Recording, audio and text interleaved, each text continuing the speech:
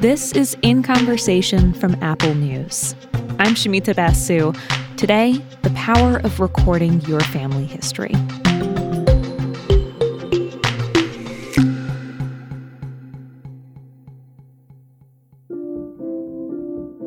When Elizabeth Keating's mother died in 2014, Elizabeth had some regrets.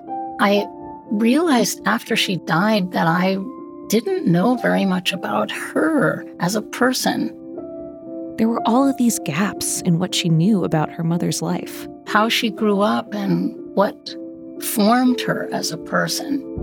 So many questions she'd never asked her. I wish I'd asked my mother about the kind of things that she saw every day when she was walking to school, and the sort of fears that she had, and what was dating like. I wish I had known a lot more. Elizabeth is an anthropologist at the University of Texas at Austin. She's traveled all over the world, talking to people, trying to understand how they communicate, how they articulate their values and their character. And she realized she'd never thought to apply that kind of thinking to her own mom. So she came up with a list of questions that most of us haven't asked our family members. Questions about their childhood, their friendships. And she tested this out with some of her students, sending them off to have conversations with their families. They loved the project, and they brought back to class so many fascinating stories.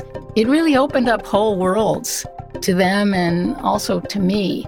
So I became really determined to write a book so that other people wouldn't miss out like I had, finding out about their mothers, fathers, grandparents, aunts and uncles, and what their lives were like.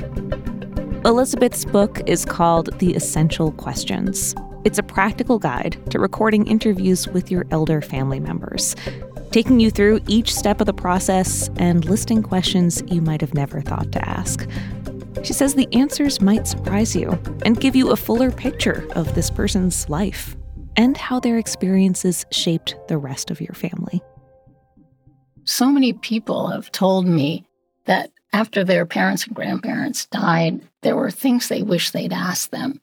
And why don't we pass down more from one generation to the other? And the simple answer is that people never think to ask.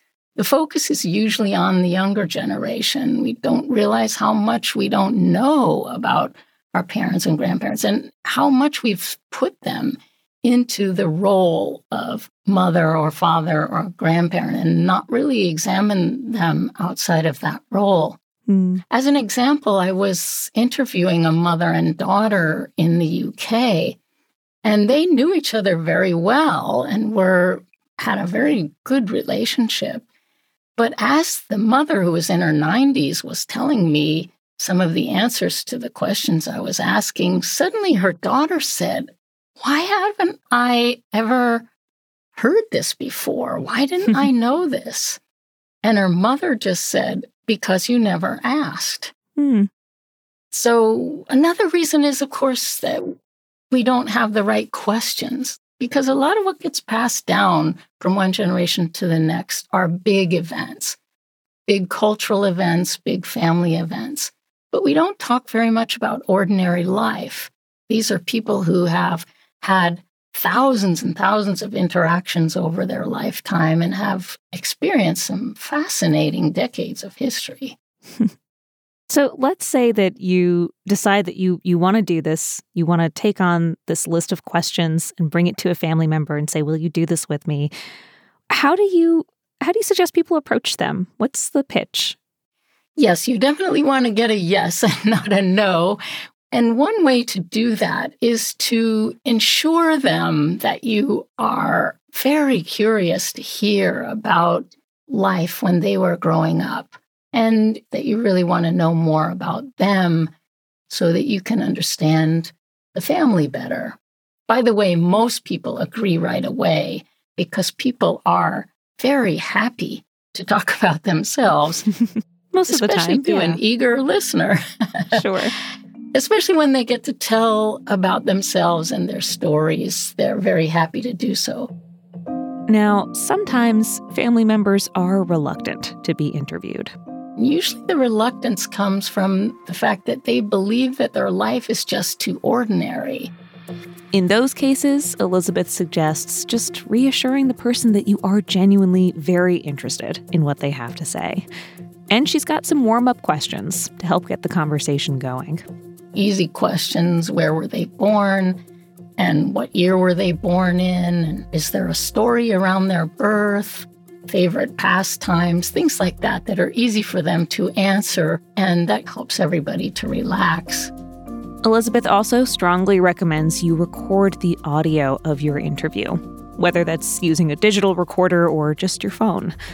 Don't bother writing notes. Just stay in the moment, really focus on listening to what they're saying. And someday you'll be glad to have that recording. Another piece of advice to keep in mind right from the start of your conversation: sit with silence. Get comfortable with it. Silence is one of the most important techniques that an interviewer can cultivate. If you think about it, people are looking back many years and they're recreating memories. So this takes a little bit of time, and they need a bit of space to be able to think clearly about the past and to translate these memories into words that then will communicate the memories to them. So it's really critical for you not to rush in to fill a silence. So I tell people to try to be able to hold a 7-second silence. And that's a long time. That is a long time. 7 true seconds is a long time. 7 seconds. It's good training for yourself. Very often people will not take that long before they fill the silence. But the key is you want them to fill the silence. You want them to decide what they're going to talk about next, because we really want them to be in control of the narrative. Questions that you might think are boring or totally ordinary can lead the way to really revealing stories. One of the early chapters of Elizabeth's book focuses on the importance of the living space, asking about the home the person grew up in, how many bedrooms there were, where the family slept, where and how meals were shared, the view out the window. As people are describing the house, they remember all kinds of things that went on in the house. And it's so easy to get people to remember things when they're situated within a space that they knew very well and they're recalling what that space was like. I'll give you an example. I was talking with a husband and wife about the book, and the wife told me that her husband always said to her he couldn't remember much about his childhood at all. She was a little bit frustrated by that, so she decided to ask him the first question in the book to describe his childhood home. And he got to describing his bedroom, and he started to see that he had a telescope.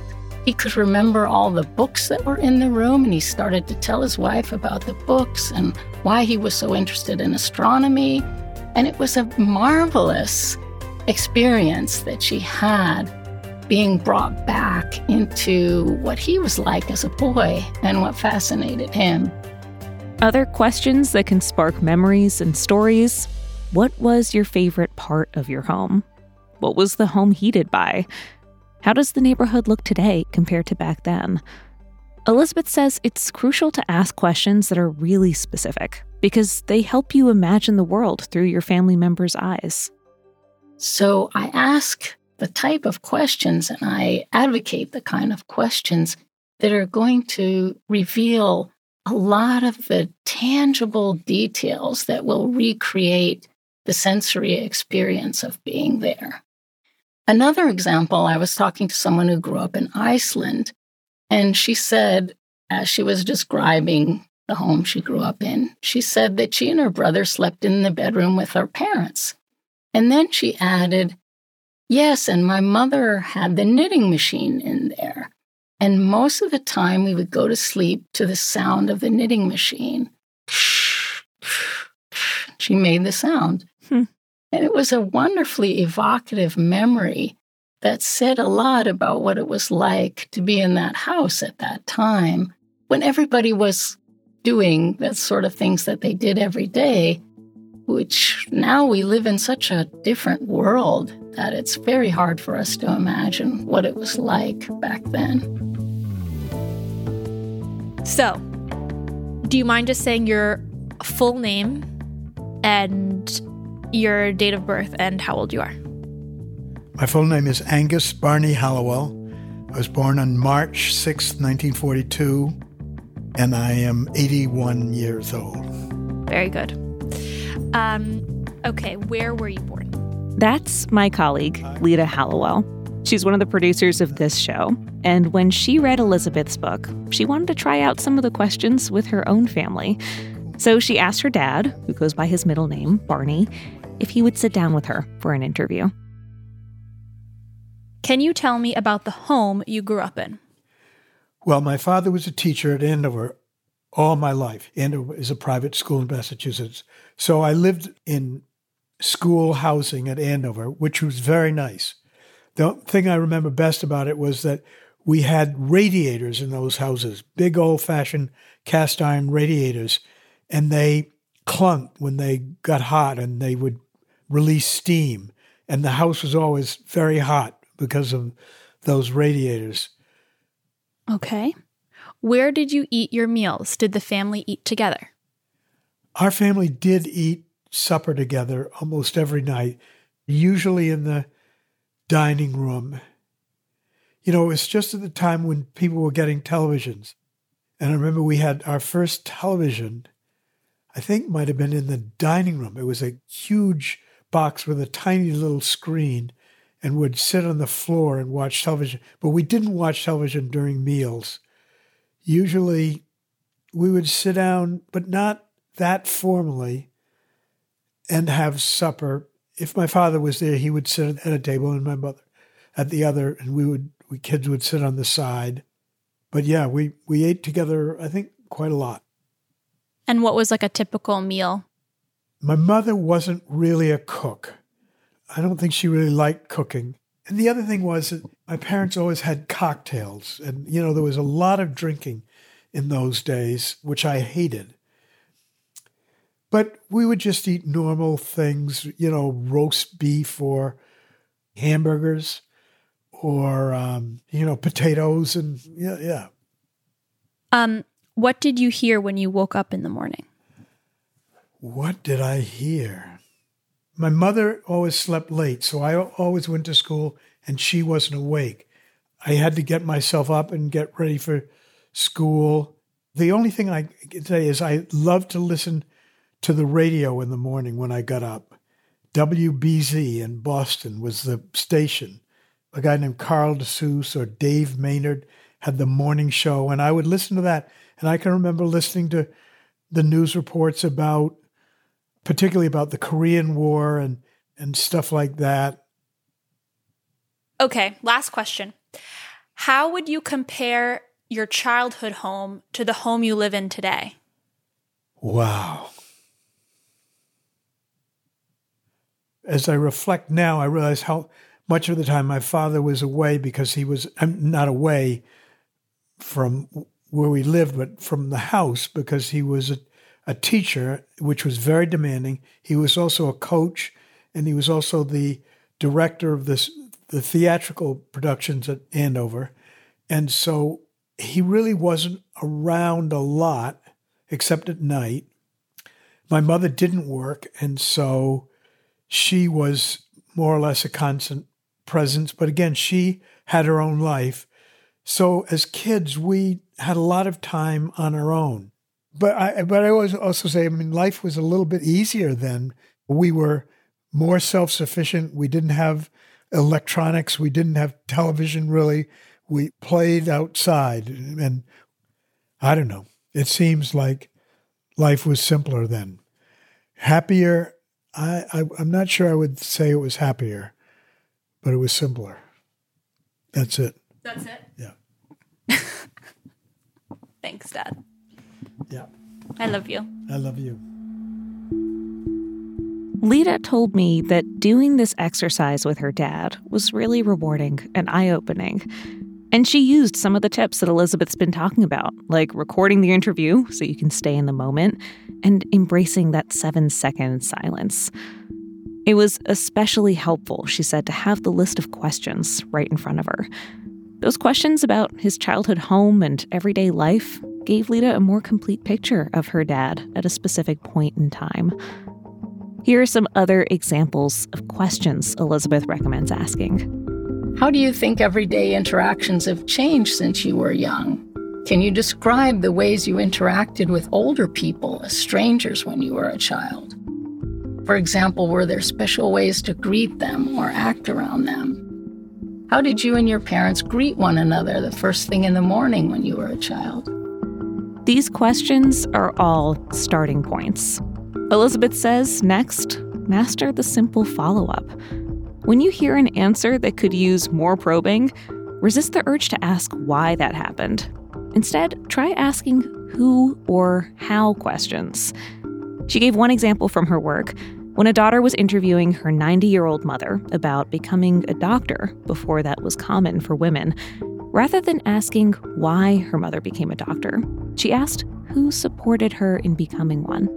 It turned out that her father, as he told her many years later, had to listen to many of his friends telling him that it was a waste for his daughter to go to medical school because she would probably get married and never practice as a doctor.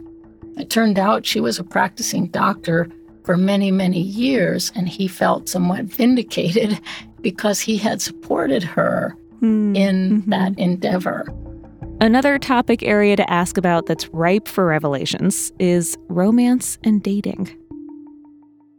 I heard some fascinating stories from people who had grown up in different parts of the world, places where there were very rigid structures in place to separate men and women. And how does courtship take place in a society like that? Well, it's fun to hear about the kind of resourcefulness that grandparents had when they were young in order to steal moments away to let the person know that they were romantically interested in of that interest and to try to spend just a few moments with them. And then, of course, there are many societies where there are arranged marriages. But even arranged marriages are quite fascinating in how they take place, and the involvement of the potential bride and groom in this process is often much more active than many people think. And these are the sorts of things you can learn. You're reminding me of a story that I definitely have recorded somewhere. My grandmother telling me the story about early courtship with my grandfather. And both my grandparents were Indian. My grandmother came from a Kashmiri family and my grandfather from a Bengali family. And it was, of course, a time when arranged marriages were also very common. And the two of them ended up meeting very far from home. They were both in London doing their studies. And she told me the story about how it was just kind of assumed that they would be engaged. But my grandfather didn't really formally propose to my grandmother. They were just sort of talking and making plans like they were going to have a life together. And she told me the story about how one day they were on the tube, they were on the subway together. Train was going. And she pointed out to him, hey, you've never proposed to me, by the way. You just kind of assumed this whole time. You've never even asked me. I suddenly said, Robin, you haven't proposed to me yet. And apparently he turned like beet red and got down on one knee in the subway as it was swaying and asked her the question and was very flustered about it. So he got really flabbergasted, he got really very nervous, He quickly went on his knees, started proposing. And the train was jerking like that. It was so funny, I tell you. And she totally let him off the hook. It was like, of course I'm going to marry you. I'm just, giving you a hard time. We never thought of proposal. It was just taken for granted. It was not needed at all.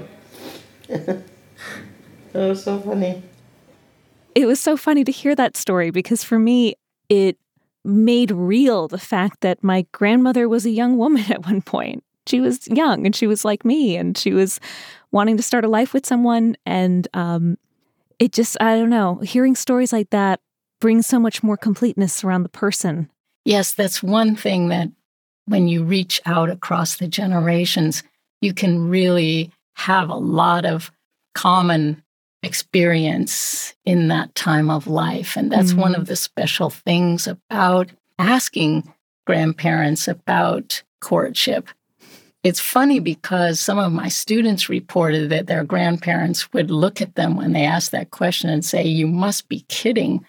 But then they would start talking and they would say, "Wow, I haven't talked about this before with anyone." And they were at an age where, of course, they were ready to reveal things and very comfortable in what their life had become and ready to share. And they had great stories to share. That's so nice. In the book, you write that asking, "What do you wish people knew about you?" became one of your favorite questions in your research. Why was that? And what were some of the answers that you would get to that question? It's a really fun question to ask and to hear the answers to, because sometimes I heard about people who said, "Well, I'm actually quite a good dancer. And when I was a child, I was in some theater productions." One person said that she wished that people knew how cool she'd been when she was a teenager. She had done lots of cool things, going to Paris, hanging out with Andy Warhol. And when people saw her today, she said they just see this old granny and they think she's never done much of interest. So lots of fun things can come out of that question. So for a lot of this conversation, we focused on what it is like to be wearing the interviewer's hat for this experience. But what do interview subjects say that they get out of this experience? The parents and the grandparents.